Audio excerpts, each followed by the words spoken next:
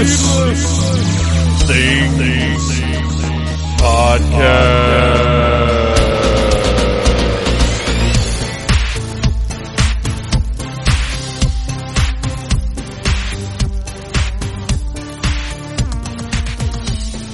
Hey, Phantomaniacs, welcome to the newest episode of the Needless Things Podcast, where we talk about toys, movies, music, and all manner of pop culture dorkery. I am your host, Dave, and I was almost going to see Pacific Rim Uprising tonight, and then I didn't.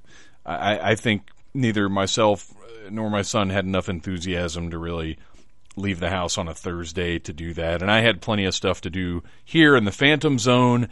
I have been constantly reorganizing things. If you follow me on Instagram as Phantom Troublemaker, actually I might just be Phantom Troublemaker on there, I'm not sure, but anyway, if you're following me on Instagram, I've been using the stories function more, which I like. I find that I get more response out of the stories than I do from the app itself, and a lot of people have been complaining about Instagram lately. It's still my favorite of the social medias because I like just putting up a picture. Whatever like hashtags you want to use will get you additional views from people who may not follow you.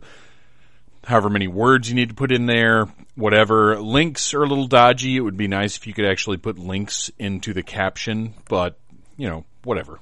I like Instagram. I still like it. No, it's not as good as it used to be, and the ads are annoying, but I'm enjoying the stories lately. I'm digging those because people see your stories. If they're following you, they see your stories just by going through and watching all of the stories. So I dig Instagram still. I wish it was better than it is, but it's better than Facebook, and it's better than Twitter. And gosh, that's kind of it now. LinkedIn?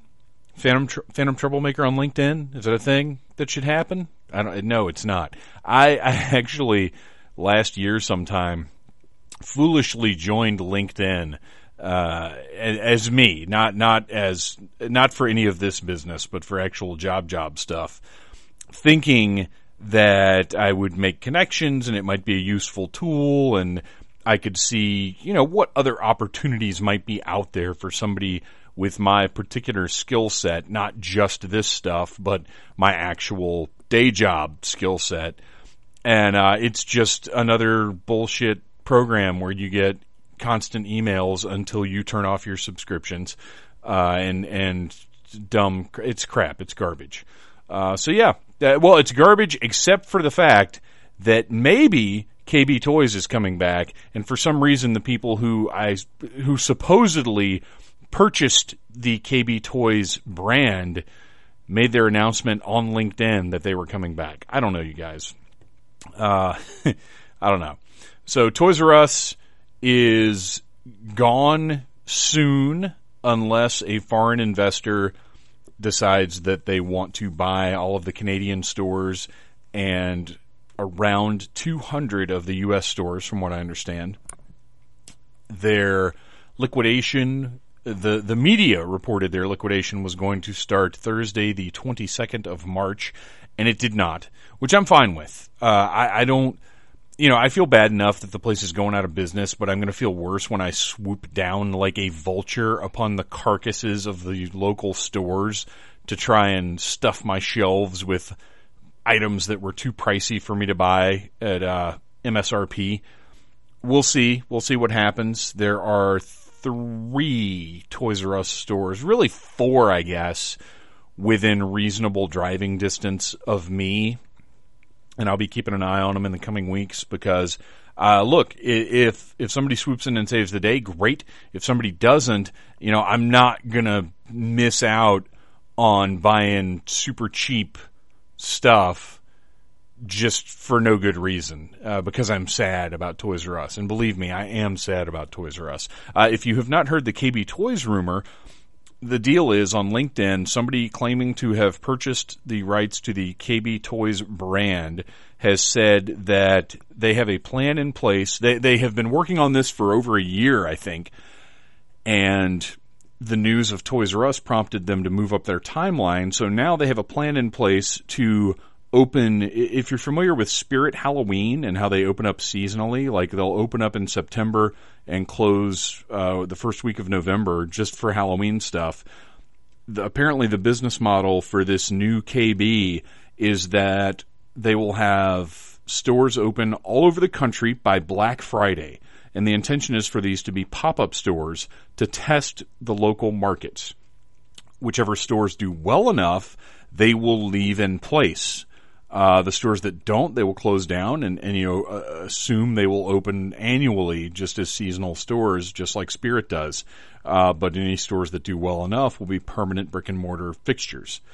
I think that's a great idea. I worked in retail for almost 2 decades, and, I've got a pretty good idea of what retail was like 12 years ago. I don't know what it's like now as a professional. I know as a customer, I know that I hope GameStop can hold on. Even, we all shit on GameStop because they give you a quarter for a game you paid $60 for 2 weeks ago. And that's their business model. That's how they stayed around as long as they did. But, we see if you walk into a local GameStop, we see them desperately trying to diversify their product well enough to stay in business, as the video game market goes more and more towards downloadable content rather than physical discs. And, I wish them the best of luck. I don't want brick and mortar retail to go away. I want it to be better. I want Walmart to go away. Now, I think the world economy would crash if what happened to Toys R Us happened to Walmart. The whole world would it would be in the Stone Ages again. We'd be living in caves because it would disrupt the economies of the world so badly. But, I know that's exaggerating, but maybe not by much. I hate Walmart. I loathe them. I am a hypocrite because sometimes I do go there. You guys know, again, if you follow me on Instagram, you've seen my early morning Walmart finds. And, the only reason I'm in Walmart in the morning is, oh crap, I need toilet paper. Oh, I need deodorant. Oh, I need whatever. And it's 5 o'clock in the morning. I'm on my way home from work. I'm going home to go to sleep. And that's what's open. So it is a necessary evil, I guess. But I don't go to Walmart any more than I absolutely have to. I will say I don't buy toys there, but that's not even really my moral stance. That's just they never have shit. One of the dozen Walmarts in proximity to me doesn't have any Marvel Legends right now. Not a single figure. Not even the 8 Infinity War Iron Man figures that everybody else has by now. They have nothing. They haven't had anything since before the Black Panther stuff hit, and they've never had the Black Panther stuff. So, my guess, and I've said this before, actually, I might have said this on another podcast that I guested on recently that I hope you guys will check out. I'm still not clear if it's the 42 cast or the 42nd cast. I think it's the 42 cast. We did a great episode about 80s cartoons. I loved it. I love going on that show. You guys should check it out. But I think over there maybe is where I mentioned what I was just talking about. But anyway, Walmart is terrible. I hate them. I want them to go away. I like Target. Target's good. I like GameStop. I love 42nd and Charles. I mean, there's some great brick and mortar stores out there. However, at this point in the intro, I must point out to you that if you visit needlessthingspodcast.com, please go to the big ol' Amazon box on the front page. Turn off your ad blockers or whatever and click on that Amazon box and go buy something. Go buy something through the needlessthingspodcast.com Amazon link. Doesn't cost you anything extra, and everything you buy kicks a little something back to Needless Things to help out with operating costs. And when I say that, look, for full transparency here, it doesn't go directly to Needless Things, but it's money that I can use on Amazon and then not use that money to pay for Needless Things stuff, if you know what I mean. Like, let's say I end up with $25 at the end of the year, which is, I'm probably being generous with how much I'll make off of this whole Amazon deal at the end of this year. But let's say I get $25. I use that $25 to buy laces for my masks or new shoes or whatever it is. But then the $25 of my own I would have used for that stuff goes to pay for the hosting and everything else for needlessthingspodcast.com. I've always, that's the first time I've explained that. I don't know that it was really necessary, but I have, since I've been doing the Amazon thing, felt a little disingenuous because obviously it's Amazon money that I'm getting. It doesn't go into my bank account or anything, but it does keep me from spending that money elsewhere. So there you go. There's how that works. And now I've hit the 10-minute mark in much faster than I thought I would. You guys, I haven't even talked about what today's show is about. Today's show was recorded live at DragonCon 2017 as part of the Horror Track. I had been trying to figure out where I was going to put it in. I do believe it is the last of the DragonCon panels from last year that was salvageable. If you remember, my voice recorder got introduced to the toilet in a very unfortunate manner. So some of the panels I had to record with my phone, and it wasn't great. Some I didn't get to record at all. So I think this is the last one that's presentable as a podcast episode. And it's perfect timing because season 2 of Santa Clarita Diet starts on March the 23rd. Perfect. What that means is I moved the Missy Suicide of the Suicide Girls interview back to next week. So next week on March 30th, you will have the much hyped, much awaited, and truly excellent and fun interview with Missy Suicide. The week after that, you know what? I don't want to go that far yet. Because really all we need to do is hype today's Santa Clarita Diet panel with E.J. Stevens and James A. Moore. And next week, Missy Suicide right here on the Needless Things podcast. So without further ado, I'm excited because this, in retrospect, I did a lot of fun stuff last year. But this was kind of my favorite panel. We just had a really good time talking about this show, and I think you guys are really going to enjoy it. And if you've binged the first season in preparation of the second, then this will be a great companion to that. And if you didn't watch the first season, shame on you. Go back and watch it, listen to this episode, and then watch the second season of this excellent show. Meanwhile, I'm going to try and find out more about this whole KB Toys situation because you guys, you know it's important in my life. Anyway, here's a little something from Santa Clarita Diet that I absolutely loved, and then stick around for a great, great live panel from the DragonCon Horror Track.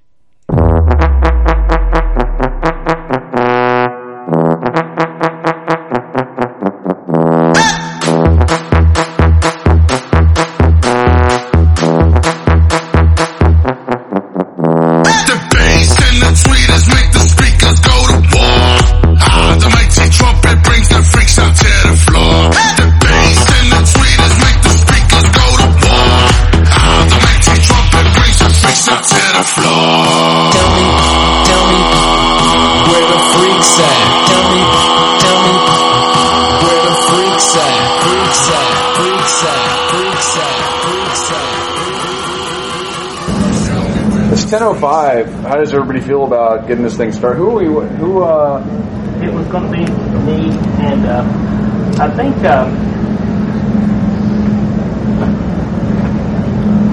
E.J. Stevens. You're on my little note card. I knew you were going to be here. And I prepared. And you've got books, which is cool. Yes. Oh boy, here we go. Coming.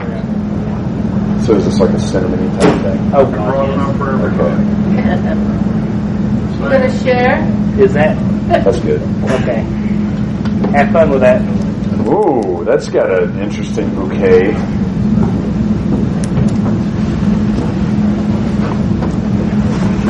And if anybody wants... That's a licensed whiskey, all right. Woo! All right, now that that's out of the way, are we ready to talk about Santa Clarita Diet? Yeah, all right.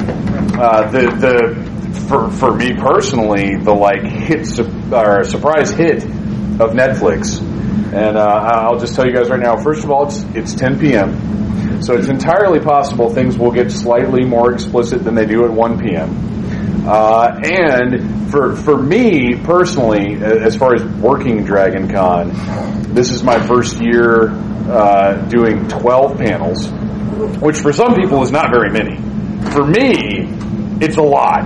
This is panel number 12, and if I shit the bed, I apologize. But I think we're going to have fun because this was a fun show, and I'm excited to talk about it. And as well as my excitement, we have two other excited people ready to talk. First of all, James A. Moore. I write horror novels, I write science fiction and fantasy novels, and love the show. I'm E.J. Stevens. I have 4 series, the Spirit Guide series, the Ivy Granger Psychic Detective series, the Hunters Guild series, and the upcoming Whitechapel Paranormal Society series. I write primarily urban fantasy and Victorian Gothic horror, or dread punk, as we've been calling it here. And I absolutely love this show. I've watched it twice already. Now you've got a couple of books right in front of you. Yes. Are you here? Are you somewhere here at Dragon Con where we can get your books? Actually, my signing was this morning. So I have a few copies of books with me, and I have a special convention price for those. And this is my 18th book that just came out. It's my newest release, Tales from Harbor's Mouth. It's a great way to get into the Ivy Granger series. And Hunting in Bruges just won a Raven Award, and last week was #1 in Victorian horror. Vampire horror on Amazon. And this is a spin-off from the Ivy Granger series and can be read as a standalone. And Thank you for I'm letting me sure hawk we my can books. find these online as well. Absolutely, and if you come up afterward, I do have, for about the first 10 people that come right to the table, I actually have some Ivy Granger passports, which have a code for a free book inside. If I run out, you can go to my website. I have cards for those, and you can get a free book if you sign up for my newsletter. Now, James, you don't have books right in front of you, which is why I completely failed to give you the opportunity to about your product. But please tell us as well where we can find you online. You can easily find me on Amazon. Look for Seven Forges. It's a series of 4 dark fantasy novels, and I've got the second book that I just finished for The Tides of War, which is my apocalyptic grimdark series. It starts with the end of the world, and it doesn't get any happier from there. And I will be sort of moderating, sort of just having conversation with these two people. Phantom Troublemaker, also Dave West, owner and operator of NeedlessThingsSite.com and the Needless Things podcast. I just really like to talk into microphones, and also I'm going to steal this because these are really cool. Kind of cool, yeah. I'm bringing this home with me. Okay, so Santa Clarita Diet. Before we actually start talking about the show, I want to talk a little bit about our expectations for the show, and because personally, all I knew was that, hey, Drew Barrymore has this Netflix show coming out where she has to eat people or something. That was literally all I knew about the show going into it. So my expectations were, I really, really like Drew Barrymore. Oh, Timothy Olyphant's in it too. I liked him on Justified and Deadwood, which, if Justified and Deadwood are your only frames of reference for Timothy Olyphant, you're in for a surprise with this show. So that was it. I knew nothing going in. How prepared were you for this? I was about the same way. I had heard that there might be zombies involved. Beyond that, I had nothing. And yeah, Timothy Olyphant, I love Justified, so I kind of needed a fix and needed to see him on something new. Right. I was so confused because all of a sudden Netflix is trying to recommend this thing to me, and I'm like, Drew Barrymore's selling Slim Fast, and they think they're recommending that I watch it. I'm like, what are they? Is this a new advertising campaign? That's still about what I know. Oh, you haven't watched it yet? Oh, well, we're gonna sell it to you. That is what I know about it. We're gonna sell it to you tonight. We're gonna ruin it for you, but we're gonna sell it to you too. It's funny because with Drew Barrymore, it was kind of like the last thing that I was really aware of her in was the roller derby movie that she made, which was very cool. But I was kind of like, oh, she's kind of on the down low because she has, at this point in her career, she's only doing things that she loves. She has very much managed to keep her integrity. So whatever this was, I felt safe in checking it out. Well, that's really part of it for me, too. I mean, when you get down to it, a lot of people don't realize this. She's the woman who produced Donnie Darko. Mm. At which point I went, okay, well, you've just upped your game substantially for me, and I'll be paying attention. Exactly. And that's her. I mean, and look, I think her last really high-profile project was probably the Charlie's Angels movies, which personally I dig. They're obviously not suitable for the horror track, but for what they are, I think they were successful, and I feel like she's since then sort of taken her credibility to a whole other level in the projects that she's been working on. So, the show drops on Netflix. We get the entire season at once, which, how do you guys feel about being able to watch a whole season at a time? Like, should they be parsing things out, or are we good with, like, I want to sit and watch 8 episodes? I'm really good with going without sleep for a weekend, yeah. I love being able to binge and being able to fit in. If sometimes I only have that one day, and then I have another book that I need to start writing. So to be able to binge something in the course of one day, which is what I did, is fantastic. And this show is so addictive, and they have these cliffhangers of so much suspense that they leave you with. You have to keep watching. So it would have been torturous to have had to, if they had parsed it out, here's an episode, now you have to wait weeks. And no, I would have actually have waited until all of the episodes were released to watch it. Amen. Yeah. And it does feel like now so much of the television that we get is really designed, much like comic books are now designed to sell trade paperbacks, television shows are now designed to be binged, even though they're not all done that way. Because there are a lot of series that are still weekly that I feel like work much better when you can watch them in chunks. But yeah, I agree. I like being able to binge something and watch as much as I want to of it at a time. And it worked particularly well for Santa Clarita Diet because, like you said, each episode is compelling, and each one is, I feel like cliffhanger is too strong a word, but it does leave you like, oh my gosh, what is happening next? How much further are they taking this? It's one more chapter syndrome. I'll just read one more chapter of that book, yes, in this case exactly with a TV right. show. That's exactly I'll right. just watch one more. I can still get 2 hours sleep. It's okay.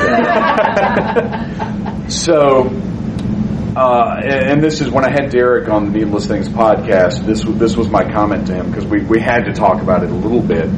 My mom, who is 72 years old now, don't tell her I told you that. She loves Drew Barrymore because we all, like, I grew up with Drew Barrymore, like, parallel to her. But my mom, she knows her too. Obviously, Drew Barrymore is a pop culture icon. There's nobody, certainly in America, that doesn't know who she is. And I could imagine my mom saying, "Oh, it's a show in the suburbs with Drew Barrymore, and it looks so sweet because all the marketing is very white and pristine. There's a little blood spatter, but you don't know what that is necessarily." And I could imagine my poor mother tuning in and thinking, "Oh, this is going to be a fun little suburban family thing where maybe she's having a little trouble with her tummy because she's a mom now." And that scene in the house that they're trying to sell. So much vomit. So much vomit.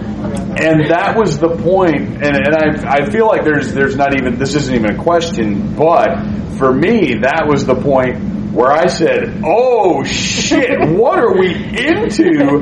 Was that the point? Well, like, did that shock you guys as much as it did me? I was laughing so hard. Yeah. That was on par for sheer blood in the Evil Dead movies. I'm like, yes, there shouldn't be that much puke in a human body ever. And I didn't. It was one of the most wonderful surprises of the last probably 20 years for me, because I didn't ever expect. So often entertainment now is predictable. We know what we're getting. We see trailers for things, and the trailers give away everything, the whole premise before we've even seen the product. But this, we get to that scene, and she vomits for like 8 minutes straight. I was horrified and delighted at the same time, which is, for me personally, like, that's my cornerstone for good horror. I want to be repulsed, but also like, oh, this is wonderful. And that's how I felt when she was just blowing it up. And also at that point, there was another key element is the disorientation of we don't know what's happening. So just know it's something bad. Yes, it's something awful. And this is also, by this point, I do want to talk about Timothy Olyphant's performance, because, like I said, if you only know him from Deadwood and from Justified, his comedy game is on point. So much better than I anticipated. I knew he had the dry humor from Justified, but he carried off the slapstick levels on this better than I would have expected in a million years. His performance in this blew my mind. And granted, it's so funny because I feel like, for me, the high water mark of acting is when I watch somebody doing something and I think, wow, that's so amazing. And then I have to remind myself, oh wait, that's what acting is. Because, we see so many character actors and so many people in movies and whatever that kind of are they come in and they're like, hey, I really like Chris Pratt for doing that, like, studly but goofy thing that he does. And he's always Chris Pratt. And I love Chris Pratt. Don't get me wrong. But when you see somebody truly turning a corner and doing something different with a performance than we've ever seen from them before, and granted, maybe Timothy Olyphant has done other things in this vein, I haven't seen them.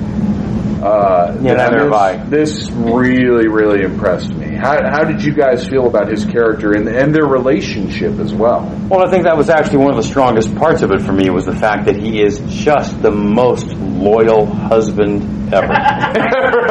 Ever.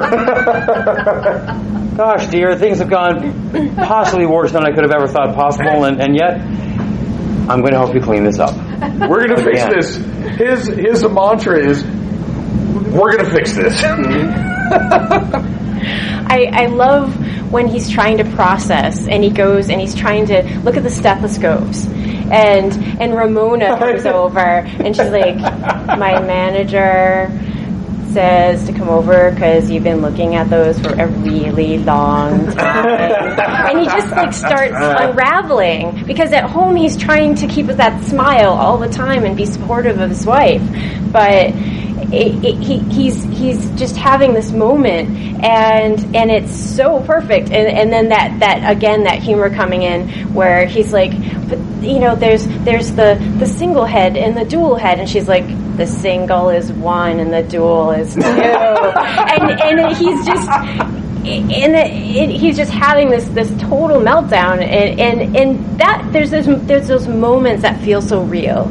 Like, I feel like if I was experiencing this, if I had a significant person in my life and they just like vomited up an organ and they suddenly don't have a heartbeat and I'm just like trying to cope, you would do those things like, okay, I'll go to CVS. I'd like buy some Band-Aids and some vomit medicine and a stethoscope to see if but you're not really equipped for it. You're trying to just go about it in a really normal fashion, but you're just totally not equipped. They pull off that with such humor that it's fantastic.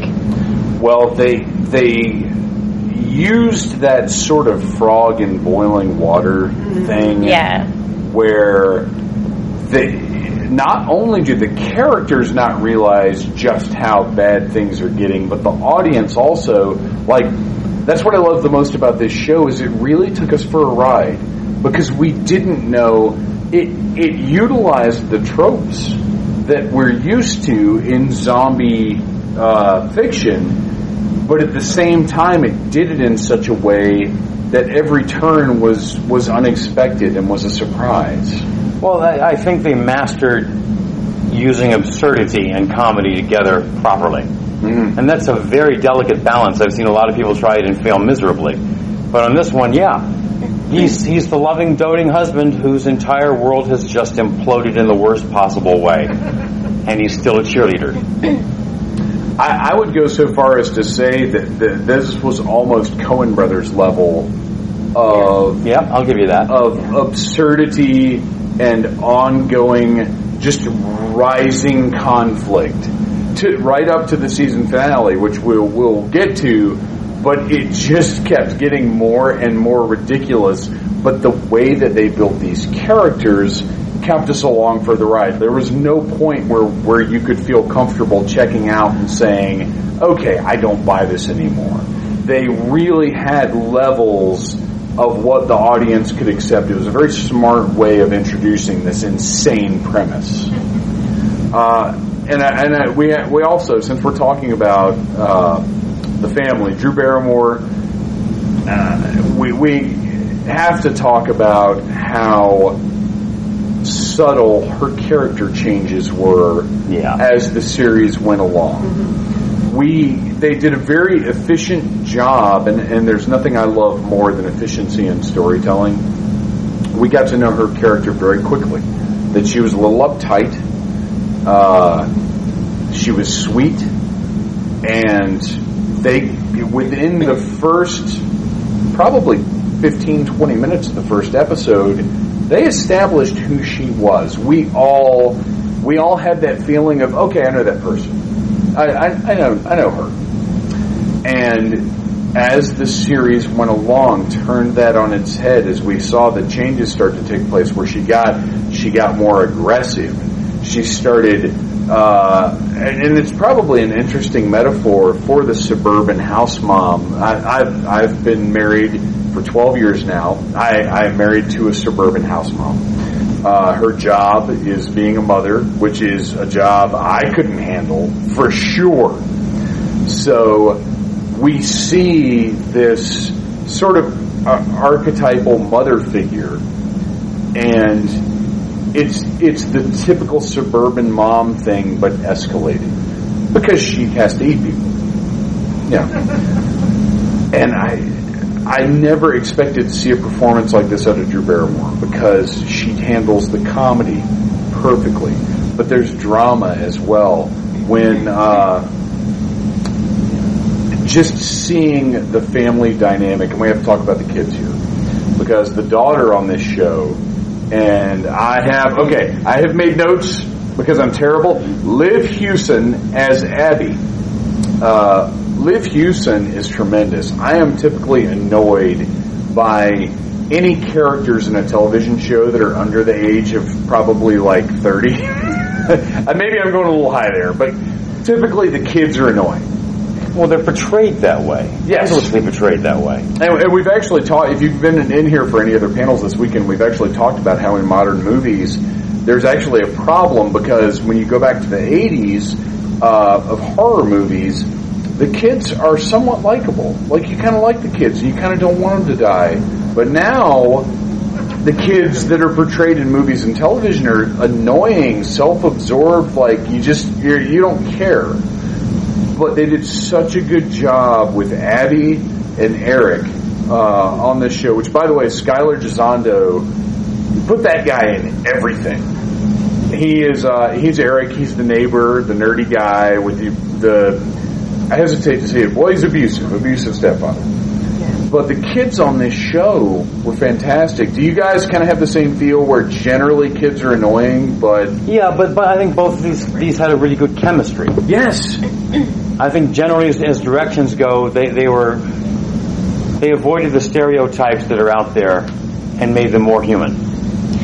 One of the things that really stood out for me, and if you've read any of my books, you know that I always put these really strong female characters in. And while watching the show, and especially the second time around, it really struck me how Abby and Sheila are the really strong characters that make all the decisions. Yes. They make all the decisions, and Joel and Eric are the weaker characters who are kind of in the corner going, I don't know what to do. They're not the ones actually making the decisions and being decisive. Well, literally, Eric, all he has is he's the information exposition guy. Like, he is, we need to figure out what's going on, and I'm that guy. And Joel is literally for the entire season is this. Like, just freaking out, trying to maintain, which is a reversal of what we typically see through the history of horror or anything that presents conflict. Screaming reversal for that particular actor, too. Yes, He's always been the absolute alpha male in everything he's done. Yes, the cool as ice, tough as nails, I can handle this shit. And he is not I can handle this shit at all. Matter of fact, I love the normalization of him just smoking weed. And I think that was a very interesting way to sort of tackle his character where, you know, at the beginning we established Drew Barrymore, a little annoyed by it, but understands, like, it's one of those things where he tokes up or whatever, she knows about it, but they just don't really talk about it. The elephant in the room. Well, yes, we're just going to ignore this for now. Exactly. And it ends up working into the plot in a very significant way. And that scene, again, turning things on their head, as everybody in here has seen the show, except for this gentleman right here. We've seen the show. So we know that Sheila and Joel come to the decision, and I have my notes here because I have this strange mental defect where it takes 2 to 3 seasons of a television show for me to remember anybody's name at all. So Sheila and Joel decide, okay, Sheila has to eat people. We have to make this happen somehow. And we go to I don't know that it's quite a trope, but if we just kill bad people, it's okay. People, yeah. Which makes it palatable for the audience. And so they decide, well, there's this horrible drug dealer that's dating the underage friend of our daughter. Obviously, we can kill this guy, Sheila can eat him, and we'll be doing the world a favor. And Joel ends up having this conversation with this horrible drug dealer where everything gets turned around. And as we're watching, what was your reaction to that scene? Because I loved that scene where they've laid out the Dexter style plastic, which I think there were so many nods to other horror series and movies in this that were very subtle but also very fun. How did you guys react when that scene was happening, when we were discovering, like, they're not going to be able to do this? I thought it was a flawless fish out of water syndrome for Joel especially. He's just like, it's not going to work. And it was hilarious. You have, the rain ponchos and her dishwashing gloves, and then that ridiculous phone ringtone. Can we talk about her quacking ringtone? Yeah. What is that even? In their petty little argument where he's like, people really don't like that ringtone, and she's like, customers love the ringtone. He's like, no, no, they don't. And actually, that's one of the things I really like throughout the show is they have these little petty moments where, like when they have to dispose of Gary in the desert, and they're like slipping and sliding and guts and everything, and it's so disgusting.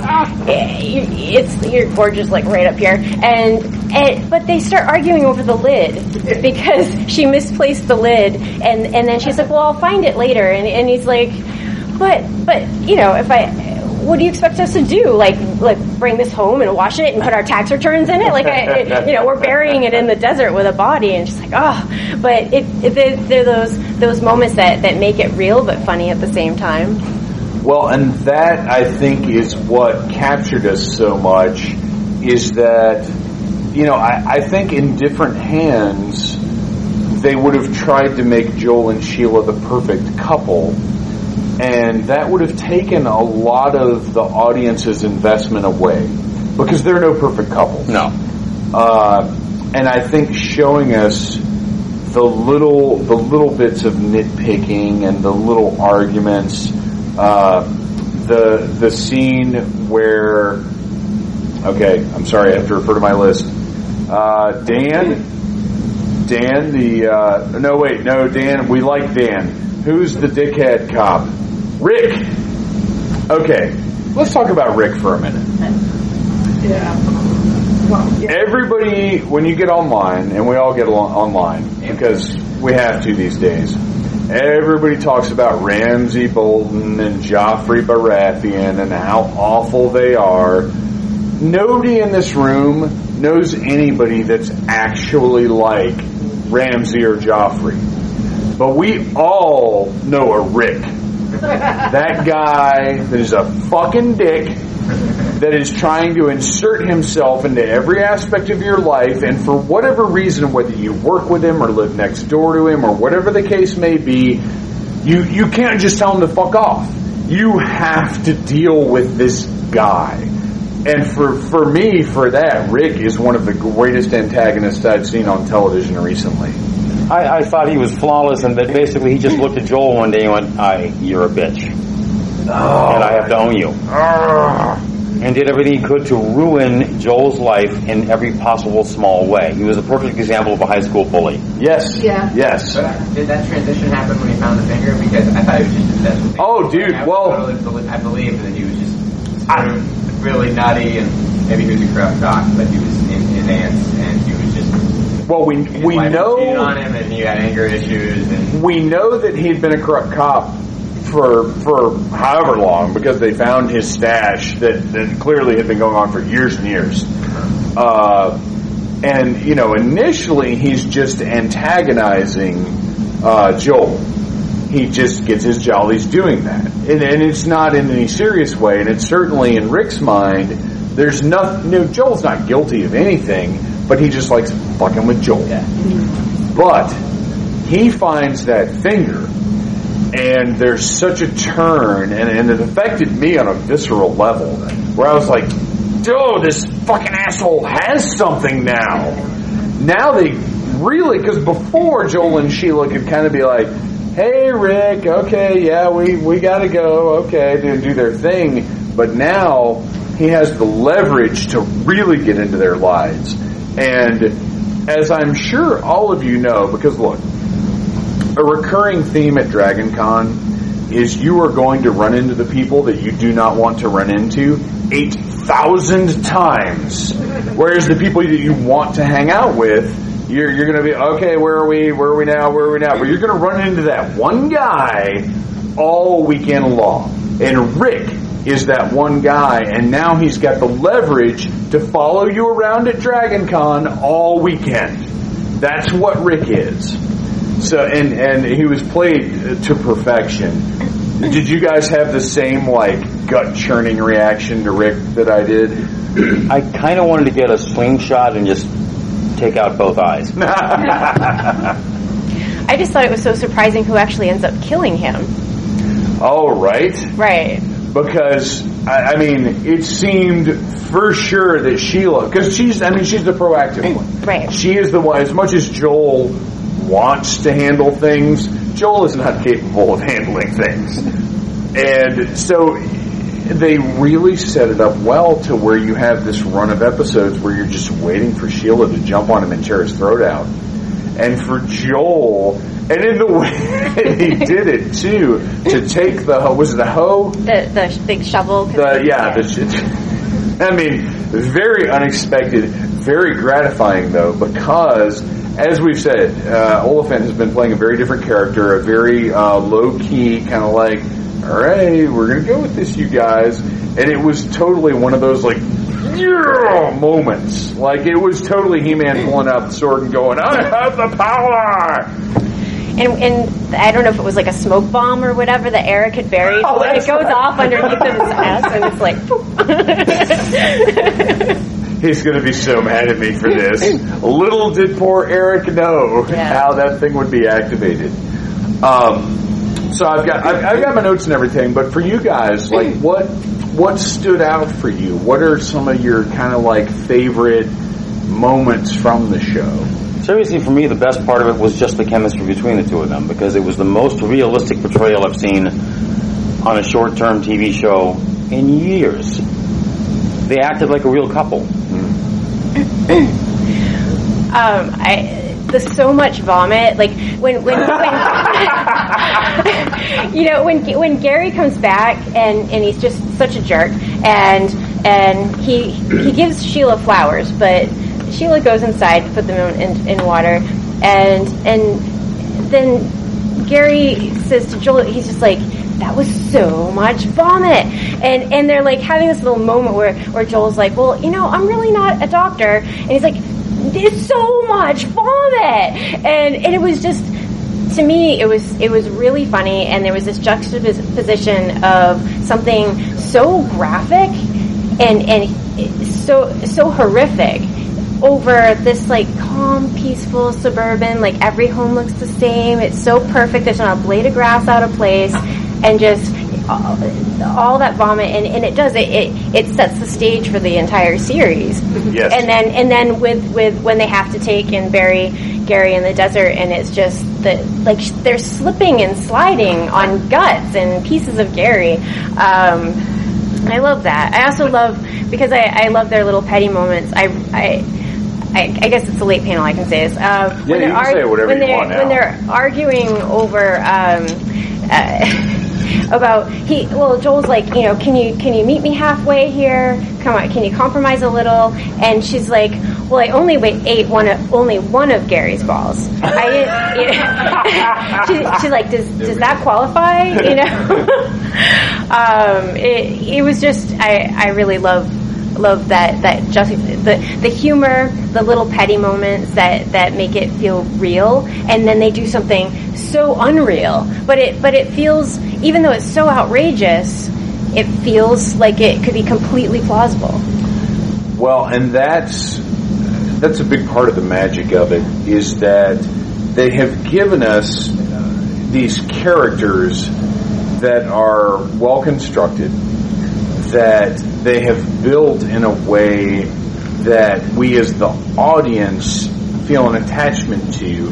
Like, to me, if you build strong characters, you can do whatever you want. Absolutely. If you have people that we care about, I don't care if it's about zombies, I don't care if it's about nuclear war, I don't care if it's about people sitting around drinking tea. If you have that strong character base, then you've got me. And that's work that a lot of modern media doesn't bother to do now. It's really focus on the characters, because I think we as people, we want to relate. Well, I think if you on a regular TV series where you have 22 episodes or whatever, you can take your own sweet time and try to get to that point. And on this show, you started off with strong characters, and then because of the situation they're in, you got to see a proper evolution of those characters. They didn't stay the same. Yeah. The fact that Joel actually did pick up a shovel and whack the bad guy in the head and kill him first shows, again, his absolute love of his wife and the fact that he's willing to do something that's so against his nature. And second shows that he's changing to adapt to the situation. He's not strong, but he's getting there. She's not very mean, but now she's eating people, and that, by definition, causes a certain amount of meanness. Let's be honest. Well, and also in the first few minutes, when they show her in the workplace and her boss is just walking all over her, you get this sense that she's a very capable person, but she's so very nice. And she doesn't want to rock the boat. Exactly. And then later on, when she confronts the principal, and you think that she's not going to be able to control her urge to actually just kill him, but she kind of takes a moment, a breather, and then she uses her words. And that was another thing that, for me, as someone who uses words for my job, I love that there's an underlying, it's not obvious, but there's an underlying theme of the power of words. And you see that when Sheila is telling people to be your best self, follow your truth, and all of a sudden people are making huge changes just by her saying that.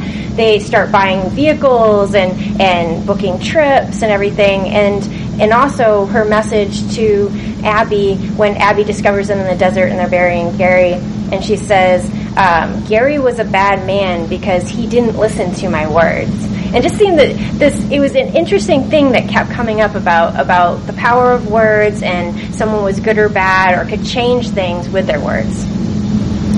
And that was definitely another way that the show kind of subverted my expectations, because there were so many situations where we thought, okay, this is it. This is where she's going to go bonkers and tear this person apart. And she didn't. Right. She used their words. She maintained. And that she did what people would do in the real world in that kind of horrible situation. You have to choke it down and deal. Yep. Real quick, on a sidebar, I want to talk about the hilarious and incredible relationship between Lisa Palmer and Ann Garcia, Rick's wife and the sheriff's deputy, that came about later in the season, where after Rick has passed, we start to see this interesting closeness between Mary Elizabeth Ellis, who we know from It's Always Sunny in Philadelphia, and I loved seeing her in this because she's she's the waitress in It's Always Sunny, and she's been in plenty of episodes, but she doesn't get to do as much as I'd like to see her do, and she got to have a lot of fun in this show, I felt like. And Ann Garcia, who Eureka, I believe she was on Eureka, and she's a sheriff's deputy. And after Rick has passed, we start to see this really interesting, they seem awfully close. What's going on here? Did you guys, were you entertained by that relationship as I was? But see, that again is one of the things that I thought was just brilliant about the show. They do things that are unexpected, but at the same time, you're like, okay, that makes sense. Yes. I don't know that I was entertained by it. I mean, I like that there's representation, but I don't know if I was actually entertained by it. Well, I liked the idea because to me they had taken Mary Elizabeth Ellis's character and presented her as somewhat insatiable. She was actually more the stereotypical suburban housewife than Drew Barrymore's character was. And I liked the idea that she had married this Rick guy for our sort of American ideal of security. He's got a good job, he's a strong, cop guy, and he can provide and take care of my son, but also, I'm really horny. And I like that it kind of turned a different corner and went with this interest with one of Rick's coworkers. And they established it through they went through the photographs on the mantle and everything. They in a very brief amount of time, they exposed this other backstory that we were unaware of. Right, that they had been friends. But right. But that they established it in such a way that we were like, oh, this is pre-existing, but now we're seeing it because Rick is gone. And I think it was done very well, and it was very important to hit the tone of that right. It wasn't done in a camp way. Right. It wasn't done in a disrespectful way. It was done in everything in the show was a little over the top. Everything in the show was a little like Fawlty Towers, but with blood and vomit. But it was real, but it was also that sort of like, oh wow, here's another lascivious little notion that's happening in this community. So for that, I loved watching that unfold, and that was again the magic of the show. It's the evolution of character for me is fascinating on that, because you don't see that on too many shows. They don't want to break the status quo and change things. Right. They're not afraid to. Oh, the fact that Rick even died is crazy. It's almost like Ned Stark level of like, oh, I really didn't think that was going to happen. Like, if you look at standard television now, my expectation would be that Rick was going to be a thorn in their side forever, for a long time to come. And not only Rick. Okay, let me zip down here. Timmy. Who knows the song "Timmy the Trumpet"? It's the song that played while Joel and Sheila were attempting to subdue the drug dealer in the apartment. It's absolutely ridiculous and was absolutely perfect for this scene. So Sheila after they have completely failed to kill this guy, they're discussing it. Did you bite him? Did you scratch him? I don't know. I might have. And of course it turns out that they've zombified the drug dealer. Or I don't know that zombie... Do you guys think zombie is even the right word? Close enough. Right, for our purposes. Got no heartbeat, you're up and walking, and you're eating flesh. So, we get, once again, we have a very interesting turn where our first expectation is that the zombified drug dealer is going to be a huge problem. And then they meet him, and he's singing folk songs in a coffee house, which defies our expectation. And they have this conversation, and I love Timothy Olyphant's. And again, this sort of goes to it's horror and comedy and everything else is at its best when it's presenting realistic situations in a fantastical way. We have all, those of us who are in long-term relationships, who are married or whatever, have had that uncomfortable encounter where our mate, our spouse or partner has had some very specific thing in common with another person. You're at a party and you're in my case, my wife ends up talking to somebody who also ran a comic book shop, and they have this great conversation, and you're sitting there the whole time like, well, you guys are both this thing and I'm not. I like comic books. So Thor's cool, but they're way off your level. And that's the same thing that was happening here, is we have Drew Barrymore and the drug dealer character have this connection that Timothy Olyphant is not part of. And there's that awkward, once again, we're going back into these characters and getting to really have fun with the relationships and with the way that the story is building. And, but then after that, it gets turned again because they've already defied their expectations, so they've got us, and then they're free to flip it again. How did you react to that? Oh shit, he is a problem. Yeah.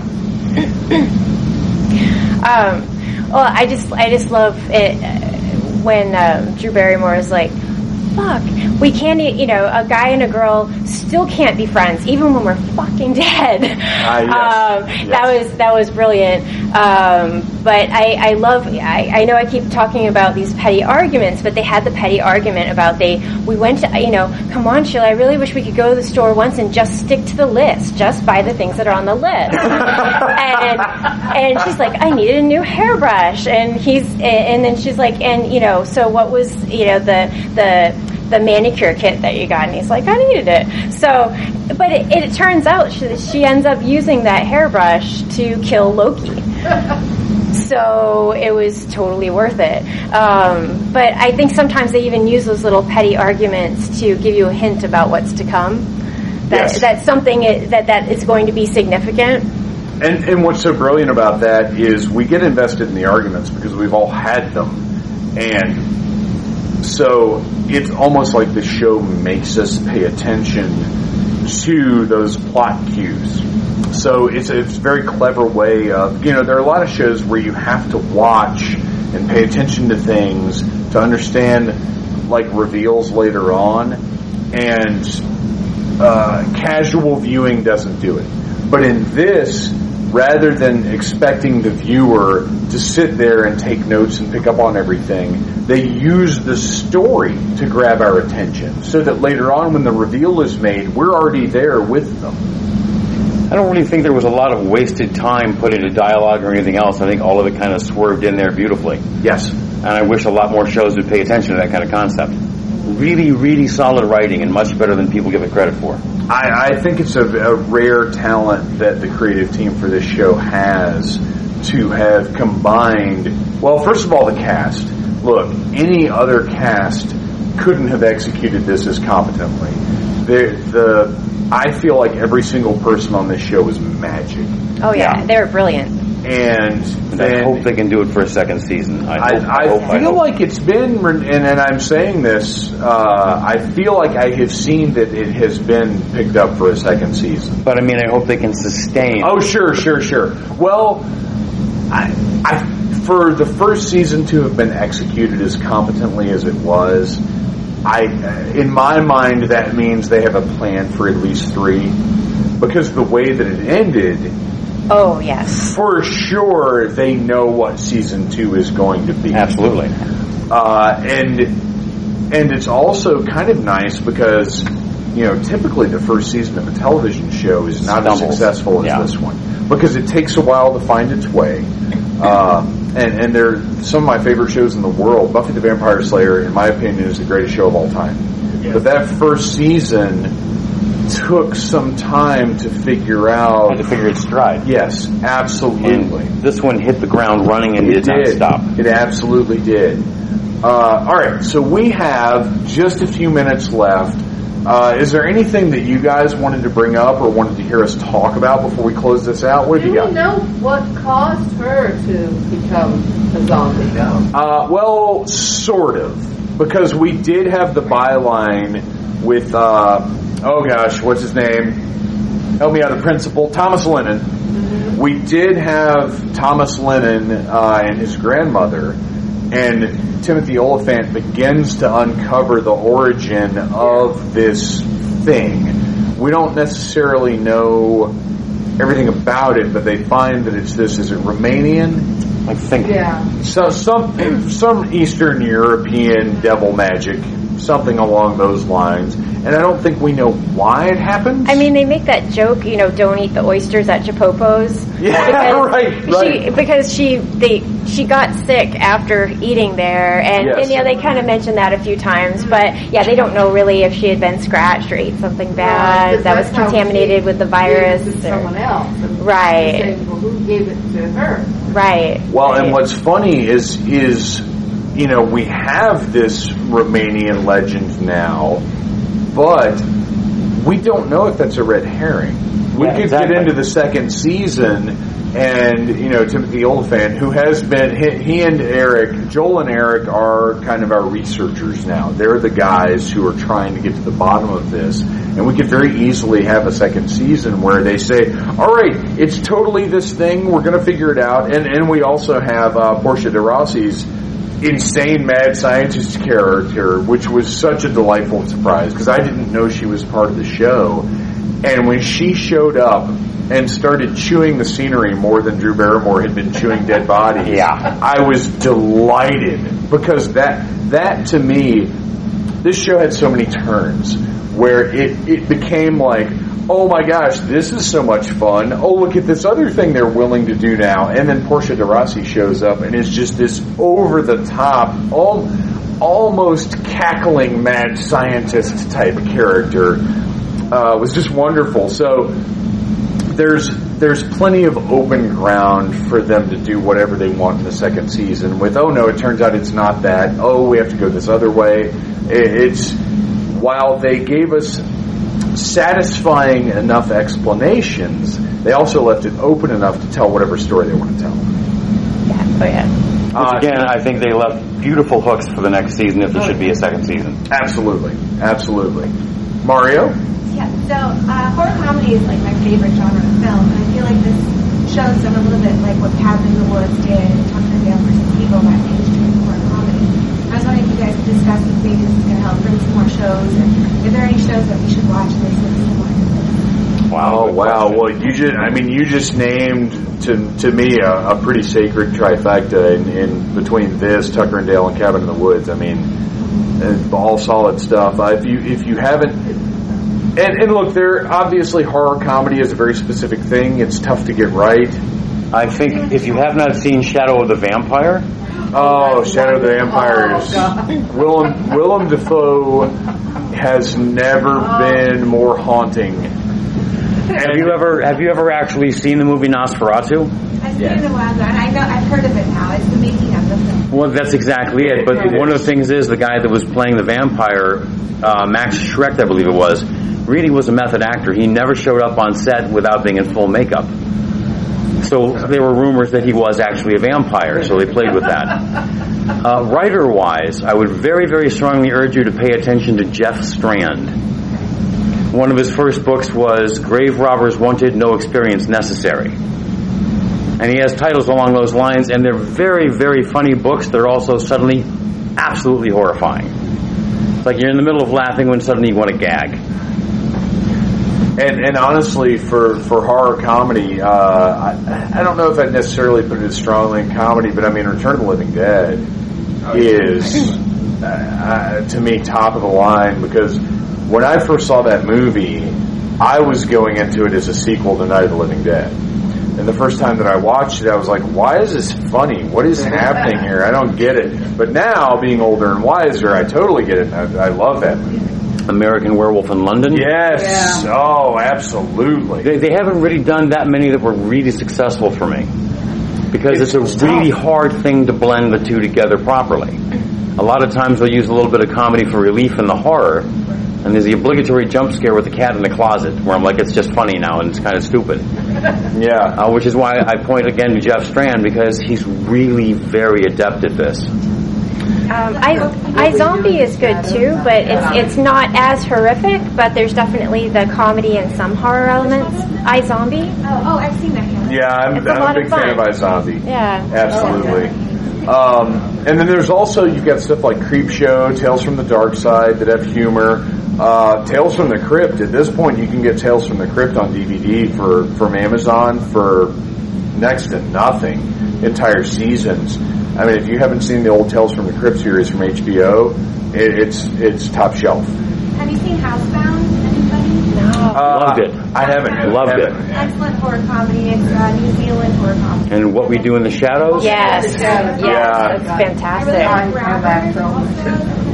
Grabbers is on Netflix. Oh, Feast. I haven't seen that yet. It's Irish. It's like Feast. If you haven't seen Feast, put it on the top of your list. All right, and on that note, it is time to wrap it up. James A. Moore, where can we find you online? What are you up to?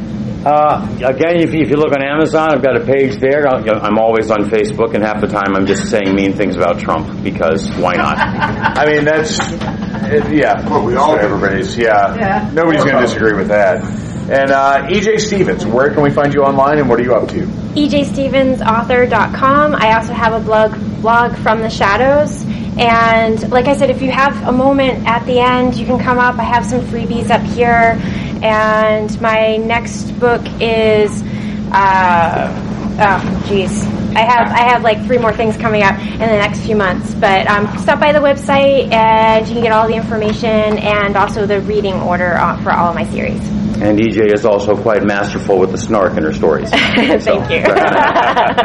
And I am Phantom Troublemaker from NeedlessThingsSite.com, the Needless Things podcast. All of the panels that I was on this weekend will be up as part of the Needless Things podcast. And I've got some business cards up here, so come and grab them. You guys, thank you so much for coming out for this late night panel. We love this show. We hopefully will be back next year talking about season 2. Amen to that, brother. Thanks, guys.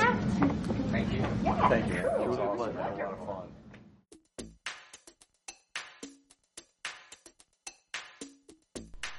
Now, some of you may not know this, but the horror track actually takes place in an airplane hangar underneath the engine of a Boeing 747. I'm just joshing you. No, we're sitting right under an air conditioning unit, which is why every horror track panel that I record has that turbine sound. Like, you know what? Let's put it a different way. We're recording on a starship, and that's just that Enterprise hum, baby. Okay, it's not the Enterprise hum, but I think once you get a couple minutes into these, it really does, you really don't notice it all that much if the conversation is engaging, which it certainly was for this panel. I had never met either of these folks before. Well, that's not true. I think I had been on one other panel with James that weekend, but I didn't really, I didn't know either of them, and I think we had a great conversation and a lot of fun, and I really do hope that we get to do a season 2 panel this year.